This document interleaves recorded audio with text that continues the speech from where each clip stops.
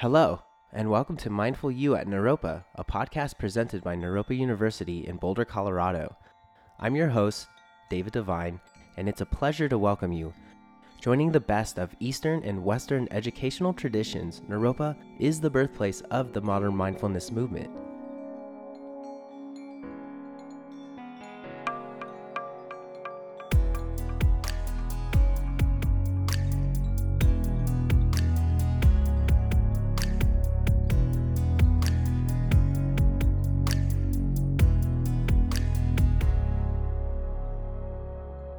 Today we welcome Scott Rodwin of Naropa University, an adjunct faculty teaching green building design in the environmental department. Scott is one of the leading green architects in the country.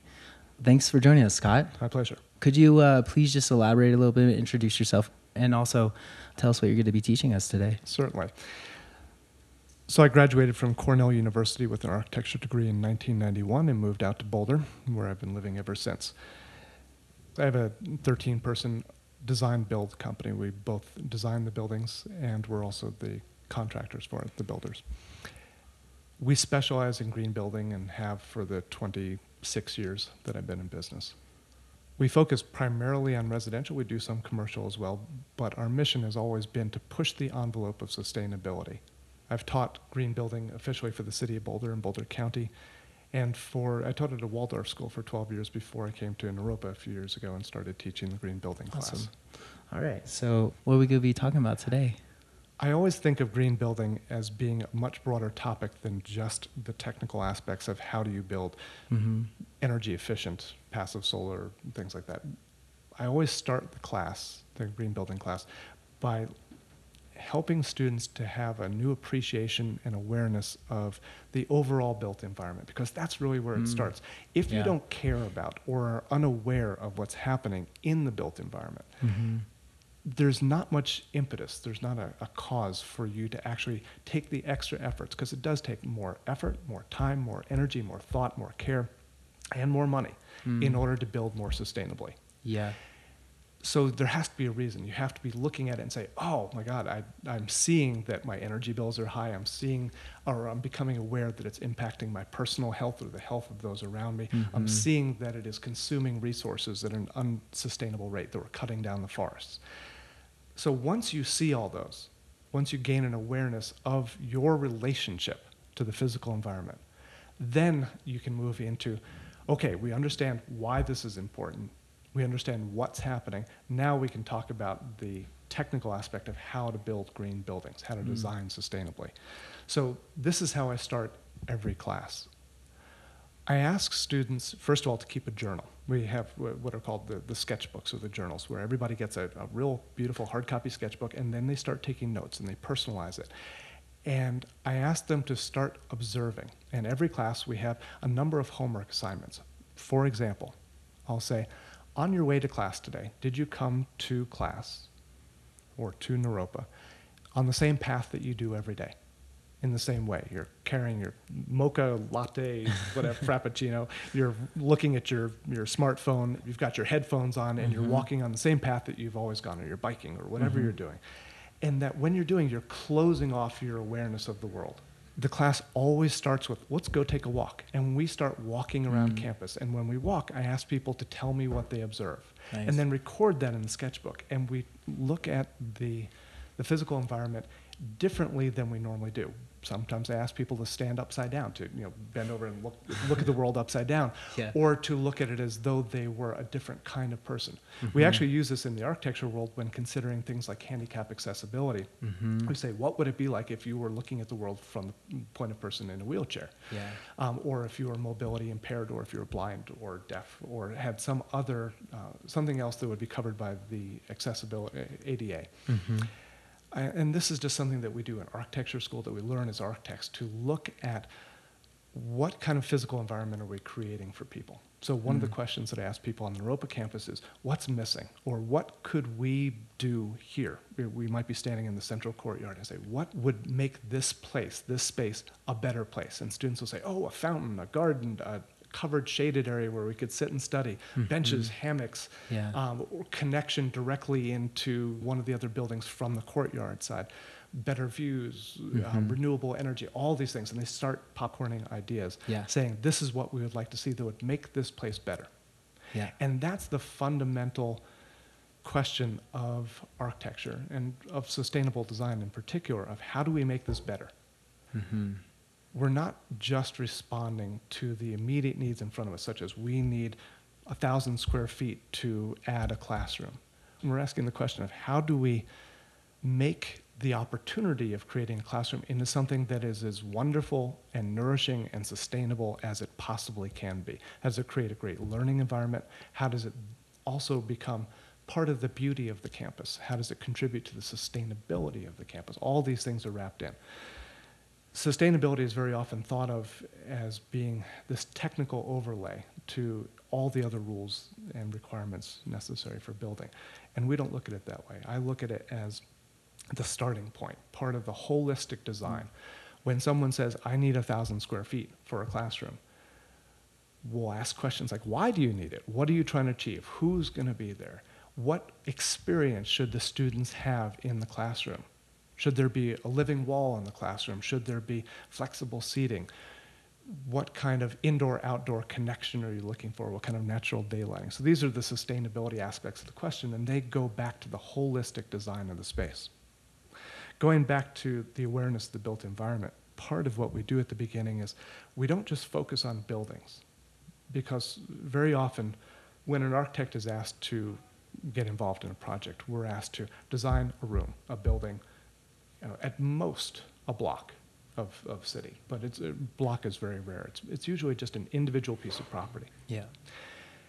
And it's important for all of the students here to understand that sustainability can never be achieved solely on a building scale. We have to look at the planning that goes behind it, the values that create the planning, and then the buildings are really the micro parts that come later, that come after the city has been planned. Yeah. So the question of how we live, one of the questions that I ask the students right at the beginning is to envision their optimal life.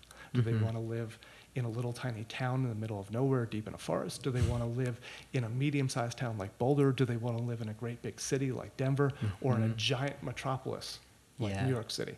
And if so, to tell me about what the quality of life is. That phrase, quality of life, actually becomes the fundamental question or filter through which we look at every aspect of the sustainable design projects that the students then do over the course of the class. The class actually goes from a micro to a macro scale. At the beginning, we have them do a project where they research a particular aspect of sustainability: solar panels, straw bale walls, whatever is their particular interest. Then halfway through the class, we have them design a building. And we have everybody work in teams, because in the real world, that's how you actually do it. You interact, and everybody's got a piece of the puzzle. So then they build a building, whether it's a classroom or a home or whatever it is that they design. We have them create that, and we teach them all the rules for building a green building. Then lastly, we have them set a green building in the context of the city, because at the end of the day, if we're only creating a building for you and me, say, one person or a couple or a family, our impact is small. But when we're looking at the sustainability of an entire ecosystem, meaning a town or a city, then we're starting to impact sustainability on a large scale. So you can't just build a green building in a city where you have to drive everywhere. That's not a green building. Or you can't just build it out in the middle of nowhere if you still have to drive everywhere to get all your resources met.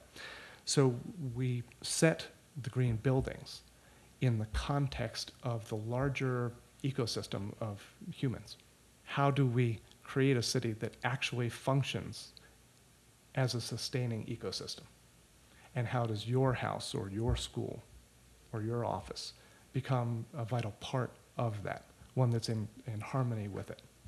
As a big part of that, we unpack and unwrap the entire process of how we got there. We talk about the history of building, of green building, of technologies, of transportation, of, frankly, macroeconomic systems, tax law, financial incentives, mortgages. We actually look at things that you wouldn't think are necessarily part of green building, but understand that everything right down to whether or not you decide to put solar panels on your house is based on a variety of factors, including things like whether or not you get a rebate from the federal government or from the public utility company. and whether or not it's allowed by building code. So when we start to set all of the sustainable design solutions that the students that come to this class are most interested in into the context of how do you make this thing, students find that green building, or architecture and buildings in general, touch every aspect of their lives. Where do you get your food? Where do you get your education? Where do you make money? Where do you do business? Where do you live? Where do you go for your health care? All of these things are tied into the aspect of sustainable development, sustainable planning. So when students are asked to, or when I ask students to record and journal their path from their home to the classroom that day, I actually give them an assignment. I say, let's do it differently. Your assignment today is to take a different path or a different process, a different journey to get from point A to point B so that you start to notice and be aware of your environment. What's the ground made of? Is it asphalt, concrete, dirt, grass, flagstone? What is it? Where does the water go? Because that just came up as a major question for the city of Houston. Yeah. Houston has no zoning regulations. They built willy-nilly, and they paved over almost all of their permeable surface. Yeah. So when the Hurricane Harvey hit, Yeah. all of a sudden the water didn't have any place to go. And it wasn't all of a sudden, it's the cumulative impact of 50 years of decision-making process from Yeah. a sustainable Wow. planning perspective, made up of individual buildings and individual decisions, but all through this filter of them not paying attention to where water goes, how we recharge the soil. Yep. And they have other problems too, such as their transportation. They have perpetual gridlock and traffic. They have smog and pollution. They have enormous energy and utility bills because of the way that they design and think about things. Yep. It's not necessary. I always take every bad example as an opportunity for how we can do well. So Nice. the class is not judgmental of Houston is bad and Boulder is good. Yeah. It's that Houston now has an amazing opportunity to rewrite how they are going to rebuild. Are they going to look at where does our water go and how do we use energy? How do we become more resilient? How do we function better from a passive point of view? Passive, in my mind, means being in harmony with your environment. So part of this question of becoming more aware of your connection to the physical environment means actually observing how you personally are affected by your physical environment. As you're walking from your house to the classroom that day, were you cold? Were you hot? Did you walk in puddles? Was there sunshine on you? Were you walking by traffic? How could your experience lead to a higher quality of life for you? Yeah. The first step of answering that question is becoming aware of your current situation, to actually expanding your senses, to becoming present and conscious to what's going on. This mindfulness is a foundational principle of sustainable design. With all sustainable design, whether we're talking about city design or an individual building design or even just design of a room, we always start from what is the personal experience that you are having of your interaction with the space now? How do you become more aware of it? How do you quiet your mind? How do you take away some of the distractions and the numbing aspects that we often put ourselves in the middle of? The coffee, the smartphone, the earbuds, playing music, the sunglasses, whatever it is that's cutting down our connection to the physical environment. I ask the students in the class to take off those blinders and see if they can get incredibly, intimately, exquisitely connected to their physical environment, whatever it is. So a second piece of homework that we do is to have them journal about, draw, write, do poetry, whatever it is that is their method of expression of their home living environment. It's the place you spend the most time. It's the greatest individual self-expression that most people have is you get to decorate your room. You get to put in plants. You get to have a dog or a cat or paint your walls a particular color or close the blinds or open the blinds. And you've picked that particular spot as the starting point for your journey. You can manipulate your physical space, but the first thing that you do is you pick one that resonates with you. So how do you pick something and then shape it once you've picked it to support the highest possible quality of life for you? Are you aware that the paint that you just put into your room contains toxic off-gassing elements, VOCs? Or did you choose a really healthy paint? Same thing with your carpet. Did you use energy efficient light bulbs? These are all micro decisions, individual small things that collectively, once we multiply them times 300 million people here in the United States, add up to an enormous collective decision. Yeah. Because every little thing that you do affects the market. When you buy something that is a healthier, greener choice, the producers of those things notice. They're like, oh, wow, people are buying LED light bulbs, even though they're more expensive than incandescent. Why? Because people want to save money on electricity. Great. And they want to do something good for the environment. Okay. Yeah. Now the market starts to respond and starts to provide the material goods that make sustainability technically possible. You, me, we don't have the ability to invent our own LED light, but we do have the ability to make decisions, hundreds and hundreds of decisions in our daily life that shapes the market. And when we then talk to other people and help disseminate and advocate that information about why we chose that, other people, especially our friend circle, tends to get on board, and we start to create a movement collectively. Home Depot, 24 years ago, I think, was the first company to have low VOC paint. And I don't think anybody would have suspected that a big international company like that would help do that. And all they did was they said, we're going to try it out. They put it on their shelves. Yeah. It cost 3 times as much as a conventional can of paint. And I'll bet they suspected this is not going to go anywhere. Yeah. Anyway, the paint flew off the shelves. They said, oh, let's get some more of that. And they restocked it, and then they put it in all their stores. And when they did that, the economies of scale of production for that company that produced the low volatile organic compound, healthier indoor air quality paint suddenly became more attractive, and the price of production went down. And as the price fell, the market for it became more attractive. More people bought it, and like, oh, well, now it's only twice as expensive. I'm willing to do that. I'm willing to invest in that. Yeah. And then the price fell even further. Now it's the same price as conventional paint. And why on earth would you get any paint other than one that is good for your personal health and your kids' health? Same thing has happened with solar panels and LED lights and every component of what makes green building. We look at the fundamental question at the end of the day of what creates the highest possible quality of life for you personally, for your immediate circle, your cohort, your family, your friends, and then for the larger community, whether it's your neighborhood or the city or state that you live in, or the planet as a whole.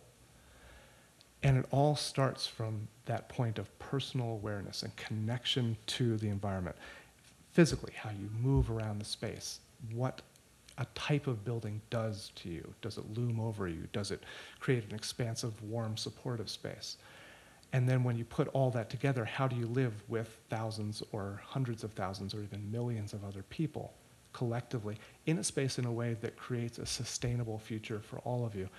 And sustainability, in my book, really comes down to the long-term quality of life. When many people hear the term quality of life, they may be thinking more about the standard of living. Do I have a car? Do I have a TV? Do I have a warm house? Do I have the ability to maintain what I have, the comfort? For me, quality of life goes far beyond that through the lens of sustainable design. Henry David Thoreau has a wonderful quote. He says, "What's the purpose of a beautiful house if you don't have a suitable planet to put it on?" At the end of the day, that's what the question of sustainable design is for me. How do we create the highest possible enduring quality of life, sustainable quality of life for the most people? At the end of the day, many of us will be driven largely by how things personally impact us. And the exercises that we do, particularly at the beginning, seek to bring awareness to how sustainable design impacts you individually, and then we start expanding that circle to see how it impacts your city, your town, and the planet, so that we understand the collective impacts and the fact that there is no more away. 50 years ago, you threw things away. You send your landfill away. You got your energy from away. It's over the hill. Not anymore. Our water, our land, our air, our energy, our waste, everything. There is no way. There's no place to send it to. There's no more frontier. And we understand that everything that we do, from the products that we buy and put into our house or build our houses from, to the collective impact of the land use patterns of how we get from point A to point B and where we get all the things that sustain our lives, that this is the collective sustainability that we co-create as a culture. And it all starts from our awareness of how our individual decisions which are the only ones that we can make, the ones that you have agency over directly and exclusively. How you get to choose what kind of paint, what kind of LED light bulbs, and where you live, where you get your energy from, and how you use it. So that's where we start the green building class, is by developing an extraordinary level of mindfulness and personal awareness about how you relate to the built environment. And I say built environment specifically because while the natural environment's always there, most of us spend most of our time in the built environment. Americans actually spend about 90% of their days indoors. Yeah. And even the additional 10% we spend outdoors, almost all of that is spent in proximity to man-made structures. Yeah. The amount of time that we spend camping in the woods is, for most people, less than 1% of our total lifespan. And even then, we're usually at a campsite or we're in a tent, both of which, may be a lightweight structure, but it is a man-made structure. Definitely. So there's always a connection to the physical, the built environment, the world that we create. And this whole class is founded upon the idea of observing, becoming aware of, and developing an ongoing awareness after the class is all done for how we relate in every step that we take, in every purchase that we make. That sounds like a song. Of how we relate to that built environment over the rest of our lives. And then giving us the tools to make more conscious choices and better choices for a higher quality of life for all of us. Yeah. Wow. That is so great. It's really interesting to hear how intentional it is, how deep it goes before it even, almost like before the planning starts. There's a plan before the plan. Yeah. You're almost making me rethink a lot of the things that I think about and how I use or spend my time in the built world, how much time I actually spend in the built world.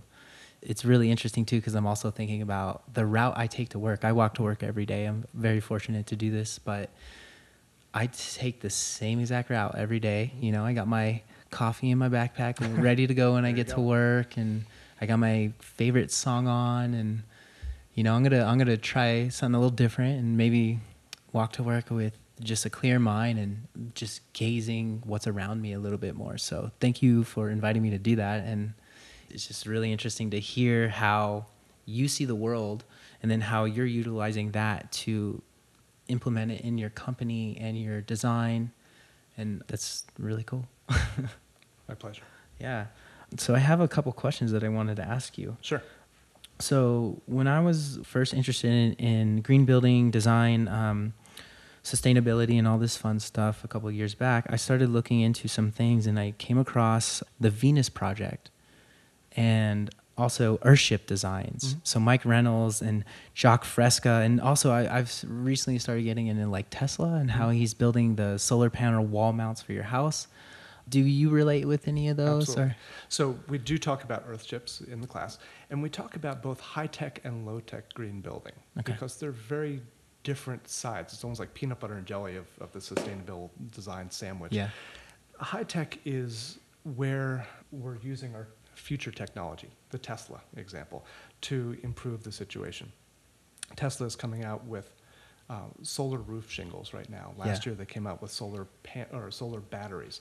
And those are two of the major parts of the equation of how we become more sustainable, because it's looking at where we get our energy from and realizing that distributed energy, meaning energy that doesn't come from a single power plant but is actually scattered around, is inherently more sustainable. One, because you don't have transmission losses through power lines.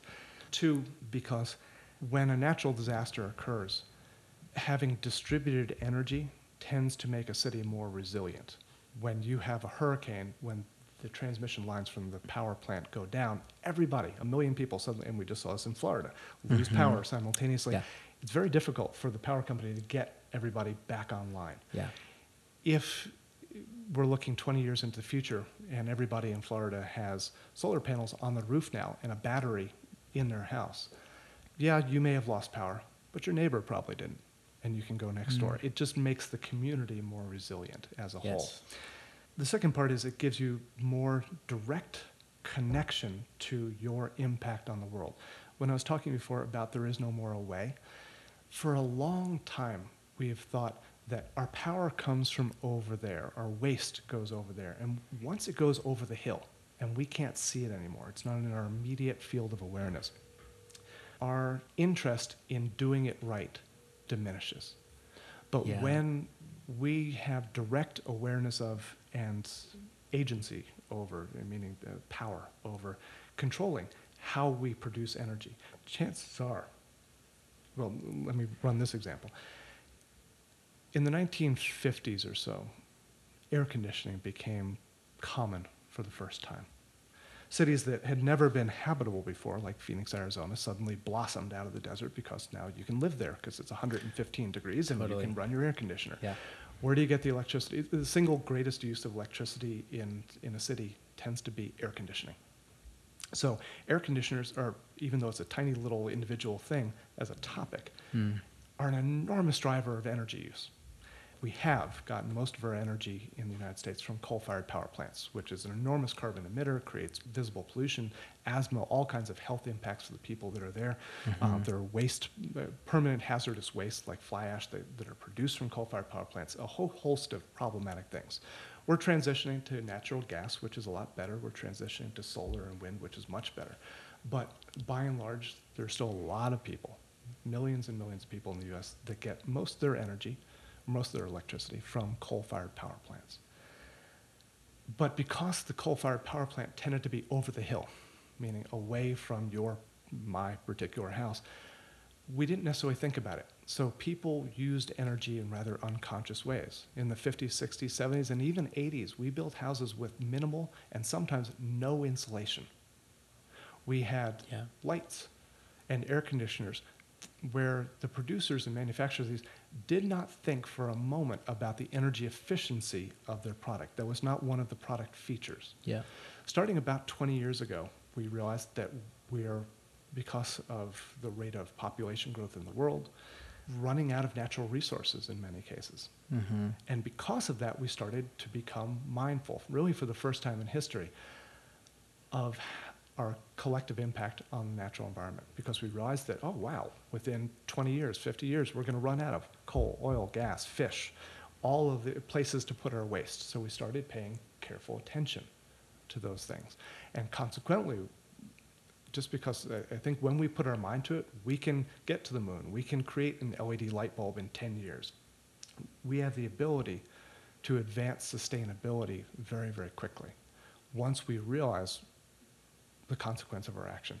So when people put the power generation in their own home, it makes every individual responsible for the other end of the equation, which is the power use as well, because it makes them aware of, wow, my smartphone is now telling me that we collected X watts of energy today. That means that's how much energy we have to use on our refrigerator and our computers and our air conditioner.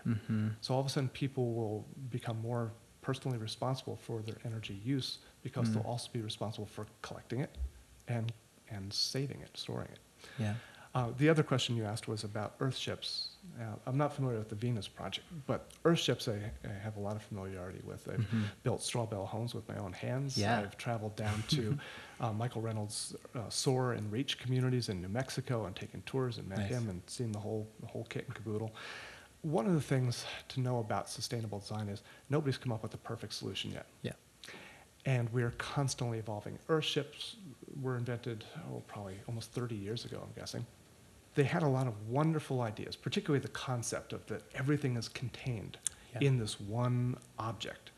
And that goes back to what I was saying about Tesla. Is Michael Reynolds, the founder of Earthships, looked at that right off the bat and he said, what if you collected your own water, you digested your own waste, you generated your own power and heat? And just asking that question was an incredible investigation. And he came up with a solution that's pretty good. And I say pretty good just because, having been down there, I know that Earthships have certain issues. Yeah. And that the segment of society that they appeal to is fairly narrow. We do look at that and we investigate that. And I let each student in the class pick their own areas of personal interest. So if a student is interested in Earthships, and many of my students have been, I ask them to do a report on Earthships. But for the most part, I try to make sure that the class is aware that there are a multitude of solutions to the question of how to create the most sustainable design. It tends to be very specific to each individual site, each individual person, the region of the country that you're in, the microclimate of your particular area, and then how you plan to live in this house. Some people love opening and closing windows every day. And in that particular case, a passive ventilated house might be the right solution. Other people don't want to be doing that, and they want more of a high-tech solution where it's more of a mechanically driven solution to sustainable design. How do you create the most energy efficient air conditioning system as opposed to opening windows? So one of the questions that we ask every student is, how do you want to live? How do you want to integrate or operate your particular house, school, office? And that's the start of each solution making process. So as we look at what would be the most appropriate sustainable design, we say, how do you want to interact with your physical environment? Wow. So much to be said. Well, I really appreciate your passion and your knowledge, and you just shedding some light on the process and everything that goes into the plan. It's really exciting to kind of hear it from an expert. Thank you for joining us today. So we just heard from Scott Rodwin, adjunct faculty at Naropa University, and that was the talk on awareness to the built environment. Thank you. My pleasure. On behalf of the Naropa community, thank you for listening to Mindful You, the official podcast of Naropa University. Check us out at www.naropa.edu or follow us on social media for more updates.